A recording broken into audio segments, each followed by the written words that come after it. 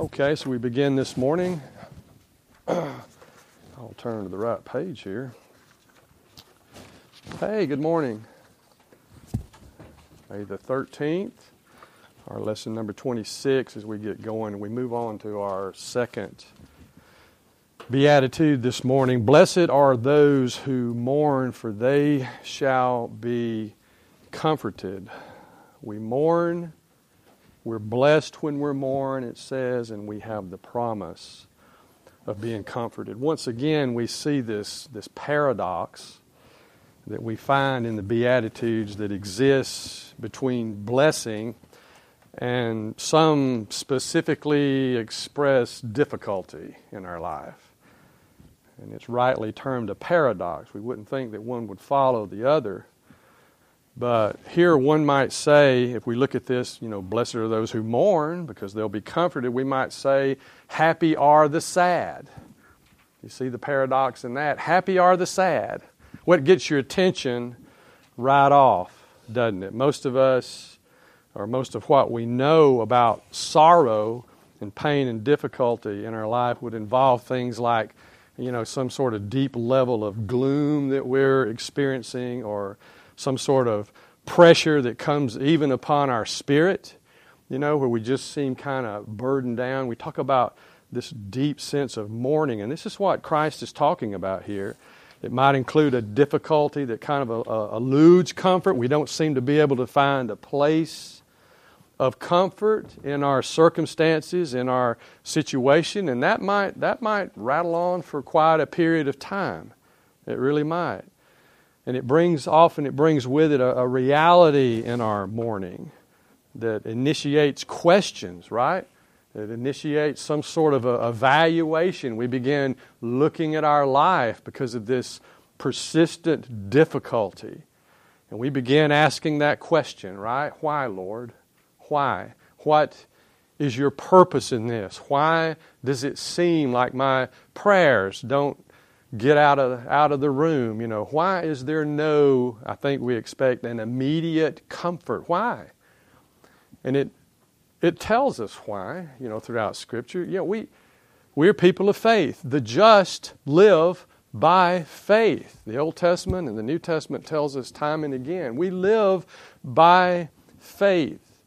And the Bible is replete with examples about coming to Christ in our difficult times, specifically here, our times of mourning, when our grief is legitimate, our mourning is legitimate, but we don't seem to be able to come to terms with the depth of it. And we don't seem to be able to rationalize, if you will, or even view through the eyes of faith why it has to continue so long. Why can't this stop, Lord? Why can't you provide an answer to this? Make this go away or bring this situation to fruition. And I can only tell you that during those times, our true mettle is revealed. And Christ reveals Himself. And in those times, those are the times when we truly become more like Him, if. Remember, these Beatitudes are what? They are conditional. The blessings are conditional. We must respond to the truth of God's Word. That is to say, specifically, we must meet these difficulties, specifically these times of mourning in our life, as God would have us do. So we know that it will stretch our faith. It will take us to a greater place of faith. It will begin to transform us. All the different things that have to transpire in our life in order to make us continue that process of sanctification and become more like Christ. All those things happen based upon how we respond to what God is doing or allowing in our life. It's a good time to revisit what all Scripture demands of us, and that's simply that we must believe the Scripture. That is our strength. I don't know if you've ever been taken to a place in your life before as a result of whatever drastic, mournful circumstance might have come into your life, but it's a place where you literally have nothing to rely upon but the Word of God.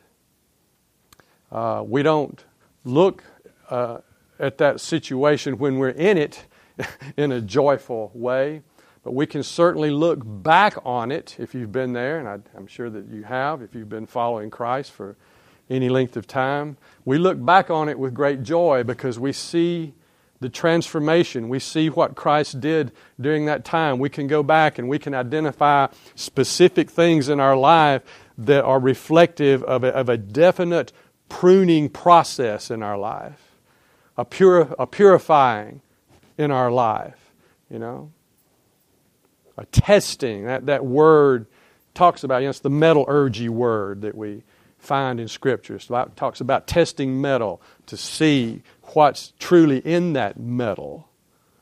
And that's what happens to us spiritually. So we have to be willing to go there in order to experience what can rightly be translated the happiness of God. And we made the distinction when we first started this, looking at that word blessed. We'd think of it can be happiness, but it's a true happiness. It's not one that's based upon circumstances. It's based upon the truth of God's Word, the reality of His presence within us. So we have to submit to that. We have to trust God during those times. And then we begin with the questions. Why? Why do I have to go through this? How do I go through this? How long do I have to go through this? What are you doing, Lord? And to say nothing about, when will it start? When will it be over? But these are realities in our life. A quote for you here: the faithful child of God is constantly broken over his sinfulness. Now, I find people often who buck at this. They get tired of this. They get tired of me talking about it, But you can't avoid this. The faithful child of God is consistently broken over his sin. But don't get the picture that you always have to go around, woe is me, I'm under condemnation. No, we're not under condemnation. We're not bearing a false guilt, but we're constantly aware of sins nipping at us constantly, because we know that if we open the door slightly and let it in, we know the potential of that.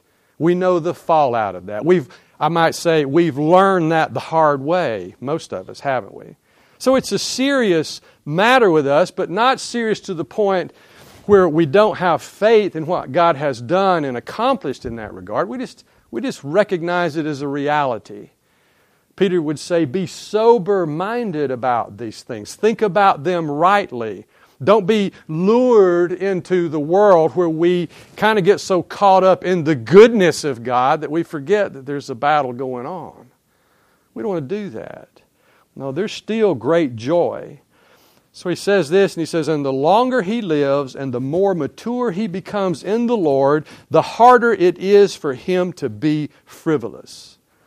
Now, I guess these are the folks who are often accused of just being too serious about life. And I guess you could carry it to a fault. But those are the folks that you usually run to when you need clarity, when you need a deep prayer, because there's something that intuitively tells us, well, this individual is most often always focused upon the things of the Lord. Doesn't mean that we can't be that way and not be joyful, not be happy. In fact, we're commanded to be that way. We have a lot to be joyful and happy about. But there's always this awareness, this understanding about the presence of sin. He would add, he sees more of God's love and mercy, but he also sees more of his own and the world's sinfulness. So to grow in grace is also to grow in the awareness of sin. Why? Because that's one of the devil's primary tools, is it not? Fits right in with deception, that things aren't really as sinful as they seem. Or this particular sin, and really it's a little sin. It's a white lie, or whatever you want to call it. And the whole plan is to deceive us and to get us thinking that it's no big deal. We need to be faithful in the small things we need to be faithful there as well. Well, the world would say in order to be happy, you must have some or all of the following. And I take these right from commentary. I found them to be right on target. Listen, things must always go your way. And what happens if they don't go your way? Well, then you resort, in the worldly sense, you resort to some sort of manipulation, don't you? That's not God's way. Pleasure is the key, right? Because it feeds your desire. It tells you to go for it. Obviously, you want to be happy, then feed your desires. Sounds natural? Well, it is natural in the truest sense of the word. Natural to the point of being apart from spiritual. The need for money, that'll do it, right? Invest your life in acquiring it. That's what the world would tell you, right? You need entertainment, perhaps. Experience your life literally in another world. Allow various types of entertainment to take you to a place that you'll never be able to go to, a place of notoriety, a place of some sort of experience or exhilaration that maybe you can experience for a moment and then it's gone. It's fleeting. So you have to have more and more and more of that. You know, what do we call them? Thrill junkies, I guess you could say. And that would apply on a number of levels, not just roller coasters. My wife's a roller coaster fiend. She almost killed me at Busch Gardens. I literally had to lie down. I mean, it was bad. My whole world was spinning around. She just laughed. Yeah. I think she was laughing at me, not the roller coaster experience. Yeah, a boat. A boat. Yeah, she'd get on a plane. She won't get on a boat. She wouldn't go to Israel. Yeah, I know it. Yeah, well, but it's you know, that's because of the political situation. Yeah, she don't want to be on TV with a bag over her head. You know, some guy standing there. If I'm going to be on TV, I don't want a bag. You know, no, she does. Yeah, we laugh, but she's serious about it. Yeah, you must have fame and praise. People must be coming up to you all the time, telling you how good you are. So your work must be then to what? How do you get that? In your work, you work to please others, right? And you get really torqued when they don't appreciate your efforts, right? No, Scripture would, of course, speak against that. And I didn't go so far as to put the scriptural rebuttals, but I'm confident you know them. Self-expression will fill the void. Just be who you are. You just got to be in an environment, whether it's work or family, where you can cut loose. You can say what you want to say. You can express yourself as you see fit, even at the expense of others. Well, you might not be as interesting as you think you are. That just might be the case. So that would bring its depression. To say nothing about other areas that involve just simple, broad categories of pain, trouble, various types of disappointments or frustrations, hardships, illness, all of these things, the world would say, do everything you can to avoid that. And yet, praise God, we know that with any of these things that come into our life, and we know they will come into our life, right? Christ said it. Paul said it. Pain, trouble, all these different things. And yet, we can experience a continual joy during that time. We can do that. This is the miraculous thing regarding the work of the Holy Spirit in our life. The reality of the presence of God that includes the comfort and the promises of His Word. All of that we have because of His goodness to us, even in the midst of these difficulties. Undeniable. And there are a host of confessions, testimonies, witnesses from people about how God provides for them during these times. You know that. And I dare say, if you were so inclined, you could raise your hand this morning and share not one, but a number of such examples in your life. You can go anywhere in the world, and the consensus will be that favorable circumstances and things bring happiness, and that unfavorable circumstances and things bring unhappiness. And that takes us back to this paradox that we see regarding these Beatitudes. So let's look at them a little deeper here, particularly mourning. Let's continue and answer a few questions this morning. What is the meaning of this mourning? What are the results of mourning, and how are we to mourn? It's okay to mourn, but there's some cautions in our mourning. How do we know if we're mourning as Christ commands us to do? How do we know that we're doing that rightly? So that's kind of what we're going to look at this morning in the 30, 40 minutes that we have left. So we begin by looking at the word, first off here, to mourn in the Greek. It's a word that speaks of literally continual mourning. That's what it's talking about. A continual mourning. And we know from looking at it that mourning can be legitimate and normal, or it can be abnormal and illegitimate. Much like grief itself, or really what I wanted to say was much like guilt. Guilt's the same way. There can be a justifiable guilt that we're experiencing, which God provides remedy for. And then there can be a guilt that's a false guilt. A guilt that literally we allow to hang over us even though our confession has been effective. We're just being bombarded, I think by maybe even Satan himself, to not believe the Word of God, to not trust His forgiveness. You have that. We get still maybe so hung up over self and over our example, which I'm talking about our failing example, that we have trouble forgiving ourselves. When Christ has already forgiven us, and His desire is to secure us, to strengthen us in that knowledge, and to allow us to move forward. Because it's Satan's work to keep us in a place of false guilt. It's Satan's work to keep us in a place of false mourning. So we're going to look at that this morning as well.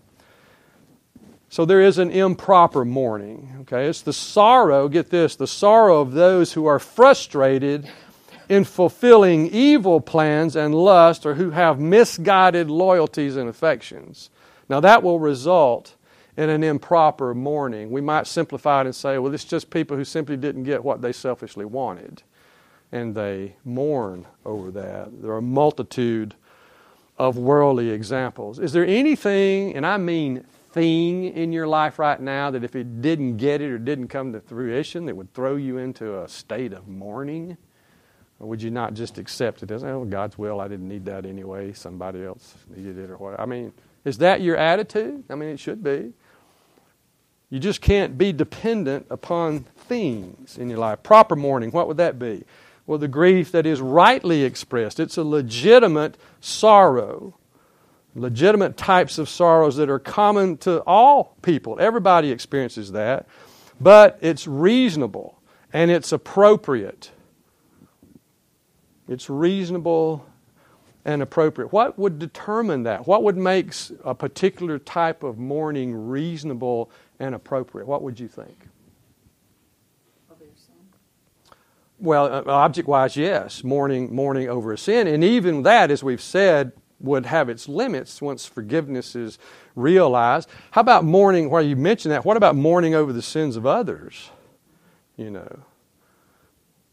comes a point when you have to leave that, at least temporarily. We all have family members that we pray for, and we mourn when we see them on a sinful pathway because we know what's going to happen. Sometimes I'll, in working with people at work and just trying to be sensitive to how God's got me moving in their life at different areas, I'll see them just excited over something, happy over something that's transpired in their life, most often a number of things that's transpired in their life that are very positive, and yet I know they don't have Christ, they're just selfish. They have what they have for the wrong reason, and I know what's going to happen. Do you know what's going to happen eventually? Right, what's going to happen? Those things are not going to fulfill. They might even go away. The new house may burn down. There may be some kind of economic difficulty. The relationship, because it's not built upon Christ, is going to go south. It's going to go south. And we grieve. And we know what's coming. How do we know that? Because we know the Word of God. We know what He says. We know what a wrong pursuit of things in this life will lead to. And yes, it's our job, if you will, it's our calling, and it's our joy to be a light in that darkness for people, to help them see. But what a difficult task. You most often don't get a listening ear until they're already in the difficulty, right? And now they're desperate for relief. But it's interesting because you can talk about a proper or improper type of mourning, but then there's a third category, which I enjoyed studying about, and it's just a godly mourning. In other words, what does the Bible say about mourning? And the first thing you have to realize is it has nothing really to do with proper or improper mourning. It's in a whole different realm, okay? Because it's the mourning of the believer only. And this is clear in the language. It's the mourning that only believers can experience, because it most always involves mourning over sin, either your sin or the sin of someone else. And it takes us to 2 Corinthians chapter 7, verse 11. Now, I've shared from this, and I'm not going to go back and go through all of the various points and these 6 or 7 things that it gives here. I've often presented this material and titled it A True and Valid Repentance. But prior to that, Paul talks to the church at Corinth here about a godly sorrow. That's what he's talking about. A godly sorrow. And he mentions that. In verse 9 of chapter 7, he says, I now rejoice, not that you were made sorrowful, but that you were made sorrowful, or you might say mournful, to the point of repentance. So it's always going to involve that in some fashion. For you were made sorrowful according to the will of God. So we can get comfort initially from knowing that God's hand is in this difficulty.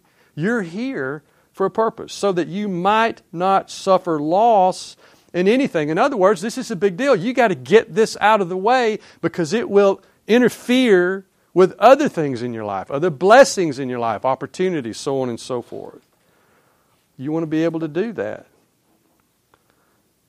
Well, in verse 10 he says, for the sorrow that is according to the will of God produces a repentance.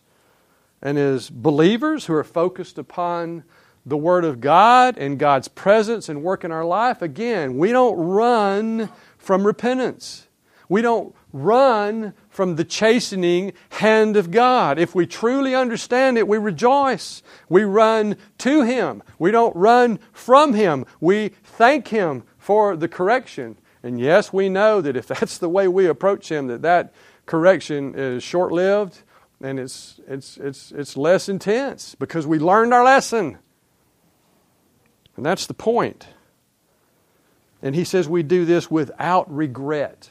That we do that because it's now understood. It's part of us. We know that it's necessary. And he even adds it leads to salvation, or properly, if I remember correctly, I didn't look too deep at this, but it leads to deliverance. And certainly salvation of the soul. But he says the sorrow of the world produces death. What a difficulty for the world to embrace. You just want to keep on being sorry because you lost some money in the stock market, or you didn't get promoted, or this or that or the other. It's pointless. It just manifests the fact that you've got your sights, you've got your vision on something else besides God. And this is also a warning, a reminder, if you will, for believers. But then in verse 11, we have this really profound verse. He says, for behold, what earnestness this very thing, this godly sorrow, has produced in your life.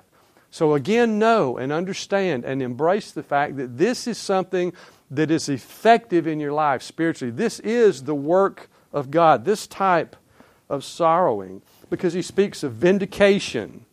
He speaks of indignation, fear, longing, zeal, avenging of a wrong. And he says, in everything you demonstrated yourselves to be innocent in this matter. And he's talking about those in Corinth, in context, who had repented over the way they had treated him, over the way that they had embraced false doctrine, all these different kinds of things that were going on. Paul loved these people, and he'd spent time there with them. And He was glad to see that they had responded rightly. You might even say they had mourned properly over their sin and the sins of others, and were brought back into, I guess we could say, full fellowship. He was glad that that had happened. And the word that's used here, now this word sorrow is another Greek word, pentheo. He says it's the strongest and most severe of not one, but 9 different types of words used in the New Testament for sorrow. So he's saying that these people, once they understood their sin, once they saw it clearly, it's just like, it's a picture, oh man, their hands, their head is in their hands. They might even be prostrate. They're saying, oh my God, what did I do? What did I say? I was wrong. And they can't make it right fast enough. And you go back and look at those descriptive words there in verse 11, you find words that would indicate that they weren't concerned about people on the outside looking at them and saying, well, he's an elder. I can't believe he's up there confessing. No, they weren't looking at that. They didn't care about that. What they cared about was being right before God. And He will take care of everything else. We don't want to lose this, do we? No. This has everything to do with our own personal humility. So this is what he says here. This is the word sorrow that's used. It speaks of the deepest, heartfelt type of mourning. It's the grief. It's the same type of word that would be used when there's just this deep grief over the death of a dear loved one. It would be the same type of word. Deep inner agony. Well, remember, spiritual poverty leads to godly sorrow. Remember, we've talked about a progression that's evident in these Beatitudes. So here we're talking out, last week we looked at being poor in spirit. So we're talking out moving from a condition of being poor in spirit, to action. Okay, in this case, to literal mourning. So that's what we're looking at. A good example of godly sorrow or godly mourning, obviously, we can go to our fine brother David from the Old Testament. Let me flip back here to Psalm 51, a psalm that we're certainly most familiar with. This is David's prayer of repentance and contrition after the whole situation with Bathsheba and so forth. As you rightly see noted probably there in your study Bible, listen to the heart of David once again. Be gracious to me, God. Oh God, dependent upon the grace of God. Be gracious to me, O God, according to your loving kindness. God's motivated by love. According to the greatness of your compassion, blot out my transgressions. Take them off the chart. Take them off the list. Do what you say you'll do in the other Psalms. That you'll cast them as far as the east is from the west. You'll sink them down in the ocean, not to be remembered again. According to the greatness of your compassion, blot them out. Wash me thoroughly from my iniquity and cleanse me from my sin. For I know my transgressions, and my sin is ever before me. Ever before me. Against you only have I sinned. And I always give you a little caveat here. He's just acknowledging that all sin is first and foremost against who? All sin. But he's not saying we can't sin against our brother. He's not saying that we can't sin against even our own body, as the Bible declares. He's not saying that. He's just acknowledging that all sin is against God first and foremost. He's the one most offended. And done, he says, what is evil in your sight, so that you are justified when you speak and blameless when you judge. He's confessing. He says, what you said is true.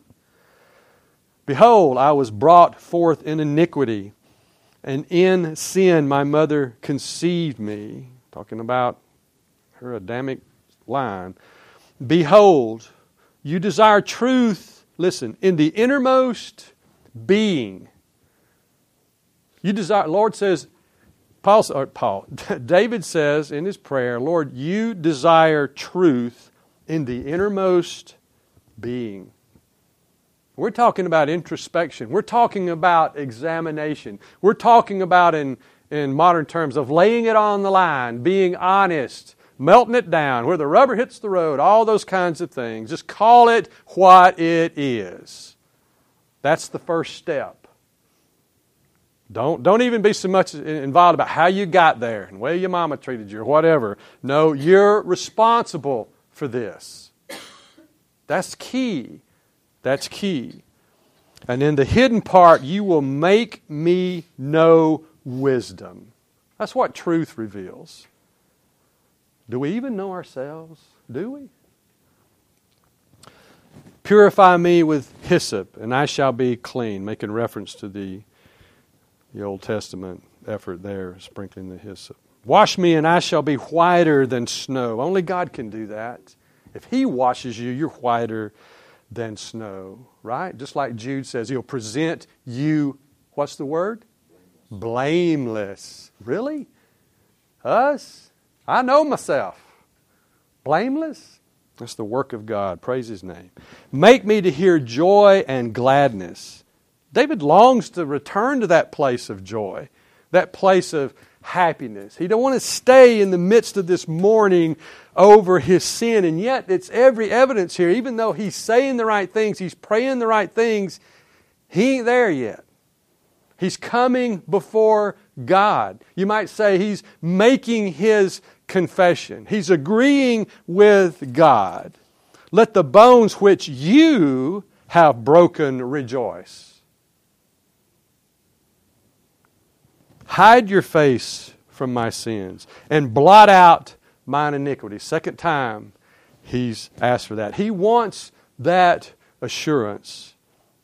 Create in me a clean heart, O God, and renew a steadfast spirit within me. Again, evidence that he ain't quite there yet. Do not cast me away from your presence. Oh, he feels that. And you should feel that too. I should feel that. When sins separate us from fellowship with God, He don't like being in that place. I don't like being in that place. Don't take your Holy Spirit from me. Now we know in this day and age God is not. He's not going to do that. But have you ever been in a place before where you've struggled with sin and you've cried out, God, don't let me destroy my witness for you? Have you ever done that? When your relationship with God is so important and you realize that if I don't get a handle on this, like Paul said, I'm going to be put on a shelf somewhere, and you just plug in the thing. You can call it any kind of sin that you want. And you must see that for what it is. It is the devil's work to rob you and the church of any effectiveness you might have because of your struggle with sin. And then I would ask you, what do you have left in your life as a believer? If you cannot effectively serve God, we don't want to go there. Restore to me the joy of your salvation. He got removed from what was truly important. We can go back and look at the life of David and discover that he wasn't where he was supposed to be. It begins by saying when the kings were out on the battlefield, he was found back at the palace, and that's all Satan needed. He needed an open door, and there's David on the top of his house looking around. Oh, there's a woman taking a bath. He didn't go out there looking for that. And then here goes the whole scenario. He wasn't where he was supposed to be, doing the things that he was supposed to do. And I would say the greater responsibility you have, and I don't just mean in the church as a recognized leader or whatever, but maybe even in the life of someone. Just think about your responsibilities. You're standing with your own family. You can really do a number on your credibility and on your ability to be used of God in that realm. We don't want to do that. We don't want to do that. Well, this is what the Word says. We could go on and look at it, but I want to get going. I want to get going and see if I can finish up here. But he speaks to us from Psalm 51. The point being that David had to go through this process of mourning. And we could go and look further This really dawned on me on the way here today, because David responds to the death of two children, right? He responds to the death of the child as a result of his union with Bathsheba, right? And then later he responds to the death of another child, Absalom. He responded to the death of the child here in such a manner. The scriptures say, what is it, chapter 11 there, 2 Samuel, the scriptures say that the servants thought he's going to kill himself. Okay? I mean, he's just tore up over this. He won't eat, he won't take a bath, he won't change his clothes, he's just weeping and wailing. They didn't know. They thought he was going to kill himself. But then after it became clear that the child had died, the Lord told him the child was going to die. He said, your sin's been purged, but this child's going to die. And he said, the sword will never depart from your house. Because, man, you're talking about the anointed leader of God's people. Okay? In firearms, we say aim small, miss small. In the spiritual world, we can say sin big, reap big. Okay?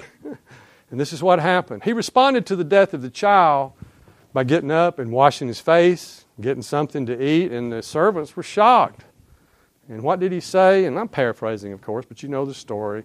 He said, look, I thought I might be able to change God's mind, but he said, he can't come to me, talking about the child, but he said, I'll go to him one day. I'll go to him one day. I find that just absolutely amazing in light of what David had gone through. He still believed the God of redemption, the God of forgiveness, the God of comfort, a just God. And he understood that he's getting what he deserved. Well, probably understood that he wasn't getting what he deserved, but he was getting what God had determined for him to get. Compare that later on with Absalom, who turned against his father, led a revolt, a rebellion, a rebel, drove the anointed leader of God, the anointed king of God, out of his place, out of the country, and then was later himself killed. And David cries out, "Oh, Absalom, Absalom, my son." And he continues to mourn Absalom throughout his life. And we might even add, even to a point of fault.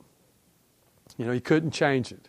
He couldn't change what had happened. He had great hope over the child, because he had one child, quite frankly, who died under the grace of God, and he had one who died in rebellion. That's what he had. And it serves to remind us about what's truly important, what truly deserves our prayer time, our need time, our study time, our pleading before God, our mourning before God, particularly for those who do not know Him. And yet we're encouraged by Scripture to balance this in our life, to continue to rejoice in the goodness about what God has done, both for us and for the potential of what can happen in the lives of others according to the will of God. So we're back to the question of, do we believe this? Where do we find our hope? Where do we find our strength, the strength to do this? Where is it found?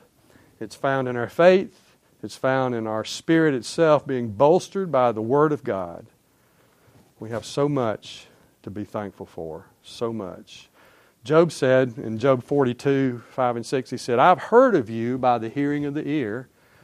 I've heard of you. I've experienced you. I've, taken some things in intellectually. Not to say that Job wasn't true, he was, but he says now, with this particular experience, now my eye sees you.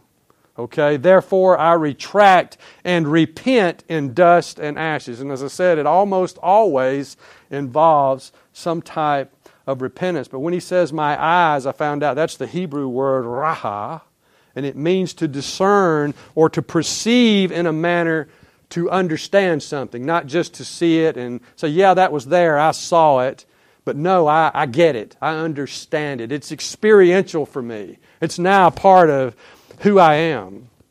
That's the effect that the Word and the presence of God is to have on our lives in whatever realm. That's what it says. Isaiah 66:2. For my hand made all things. Thus all things come into being, declares the Lord. But listen, but to this one I will look. This is the one, as we continue, and I'll finish the scripture, this is the one that gets the attention of God, so to speak. To him who is humble and contrite of spirit and who trembles at my word. There it is. And you want God's attention? You want to see His hand in a circumstance, particularly, specifically, a circumstance of intense mourning in our life, then you approach Him humbly, reverently, through His Word. He'll open up His will and He'll provide the comfort that we need. So this is what we must understand. Another quote for you. Happiness or blessedness does not come in the morning itself. Happiness comes with what God does in response to it, with the forgiveness that such mourning brings. Godly mourning brings godly forgiveness, which brings God's happiness. Mourning is not merely a psychological or emotional experience that makes people feel better. It's a communion with the living, loving God who responds to the mourner with an objective reality, the reality of divine forgiveness. This is what we really want when we're talking about our own mourning. And when we're mourning for the sake of others, the sin of others, praying for the power of God in their life, it's the same word that we rely on that gets us over the hump, that keeps a smile on our face, that allows us to be encouraged and strengthened with confidence as we go through this life. In chapter 4 of James, he tells us to draw near to God, and in response, God will draw near to you. Okay? But he adds, cleanse your hearts, you sinners, and purify your hearts, you double-minded. And here it is, be miserable and mourn and weep, and let your laughter be turned into mourning, and your joy into gloom. Now, he's saying this because he knows what follows. In verse 10 of chapter 4 says, humble yourselves in the presence of the Lord. Bring yourself before Him in humility, and He will exalt you. I love what one translation says, He will lift you up. He'll do that. And that's what we want. We want to be lifted up. We want to be lifted out. And God will do that in His own timing. He'll do that for His own purposes. And it will be genuine. It will not be something based on circumstances. It'll be something that's reflective of the work of God and His Spirit in our life. We who mourn, or we are to mourn, but we're not to be engulfed or lost in despair. We don't need to go there. Even the person who has been severely disciplined by the church should be forgiven, should be comforted, should be loved on. And Paul tells us in 2 Corinthians chapter 2, he says, lest somehow such a one be overwhelmed by what? By excessive sorrow. That's not the purpose of it. The purpose of to confrontation of sin is to lead a person to regret, to mourning, genuine mourning, like we saw, like he's going to talk about later in chapter 7. That kind of sorrow is beneficial. It's a godly sorrow, but not to stay there so as to give them their just deserts and all that. We want them to repent. We want them to be restored, and we're reminded that's always the purpose of church discipline. Always. So we're even cautioned in the Word of God about not letting sorrow take a person to a point of a negative despair, a wrongful type of despair. So what are the results of mourning? Well, he says plainly, I want to try to finish this, they shall be comforted. Blessed are they who mourn. And we can already establish they're mourning correctly. They're mourning, you might say, with a godly sorrow. They shall be comforted. They is a particular word. It says it's an emphatic pronoun. It indicates that only those who mourn over sin will be comforted. There's a connection there. All right?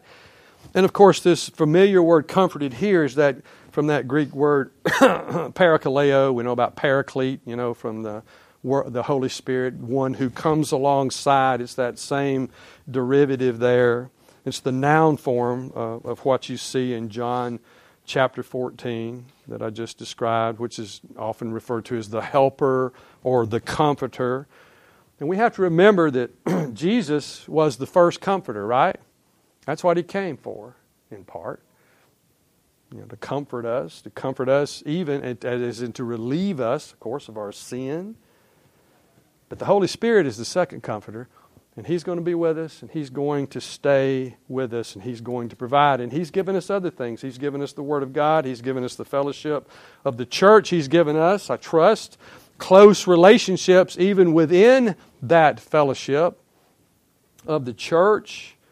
And He's given us God's faithfulness in our times of in our life when we have responded to Him rightly, and He's proven Himself to us. In other words, we've got a track record of, following Him, being faithful to Him, even in times of difficulty, and we've seen Him remain faithful. That encourages us. That encourages us. Well, I think I can can I have 5 more minutes? And He will wipe away every tear from their eyes, and there will no longer be any death, of course, from Revelation 21. There will no longer be any mourning, the Scriptures say. There won't be any crying. There won't be any pain. He says these are the first things that were necessary, but they have passed away. God's going to do away with all of this one day. You believe that? He's going to do away with all of it. Not in this life, but in the life to come. Now, I mention that because this is His promise.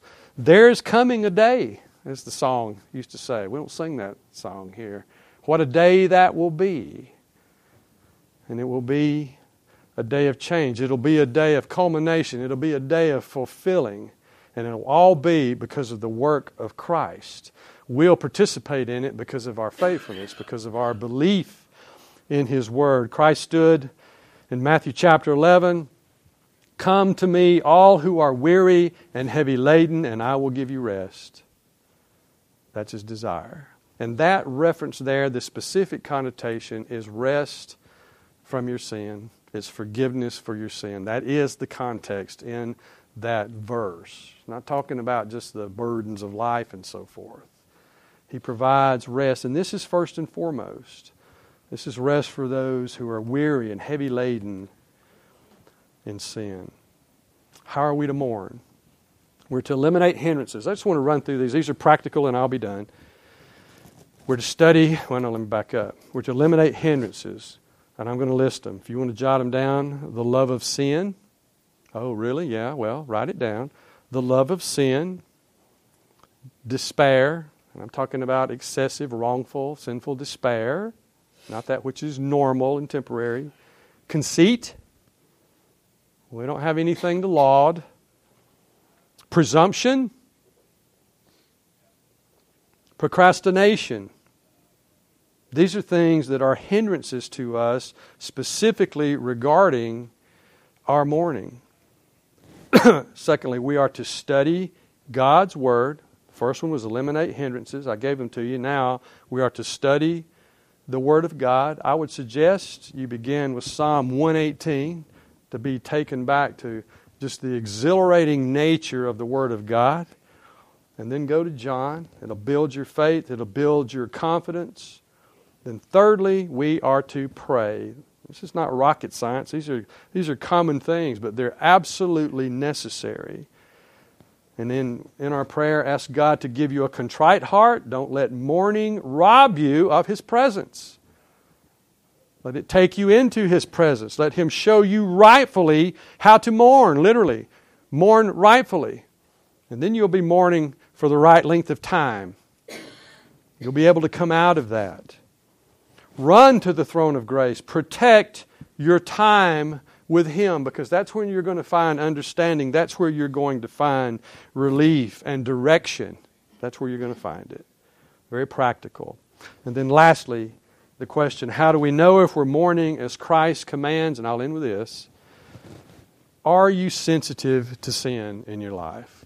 Are you tolerating any type of sin in your life? If you are, again, call it what it is. Get rid of it. What else are you sensitive to? It may expose your pride.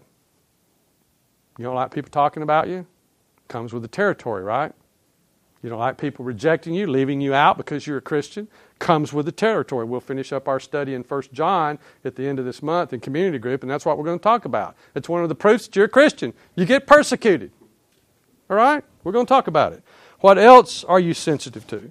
Are you mourning sin or mourning sin's consequences? Two different things. Do you grieve for the sins of fellow believers? That is a right kind of mourning.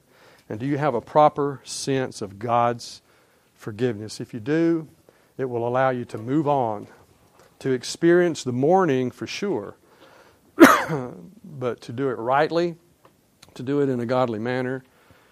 God will reveal His heart. He'll reveal His strength. He'll give direction.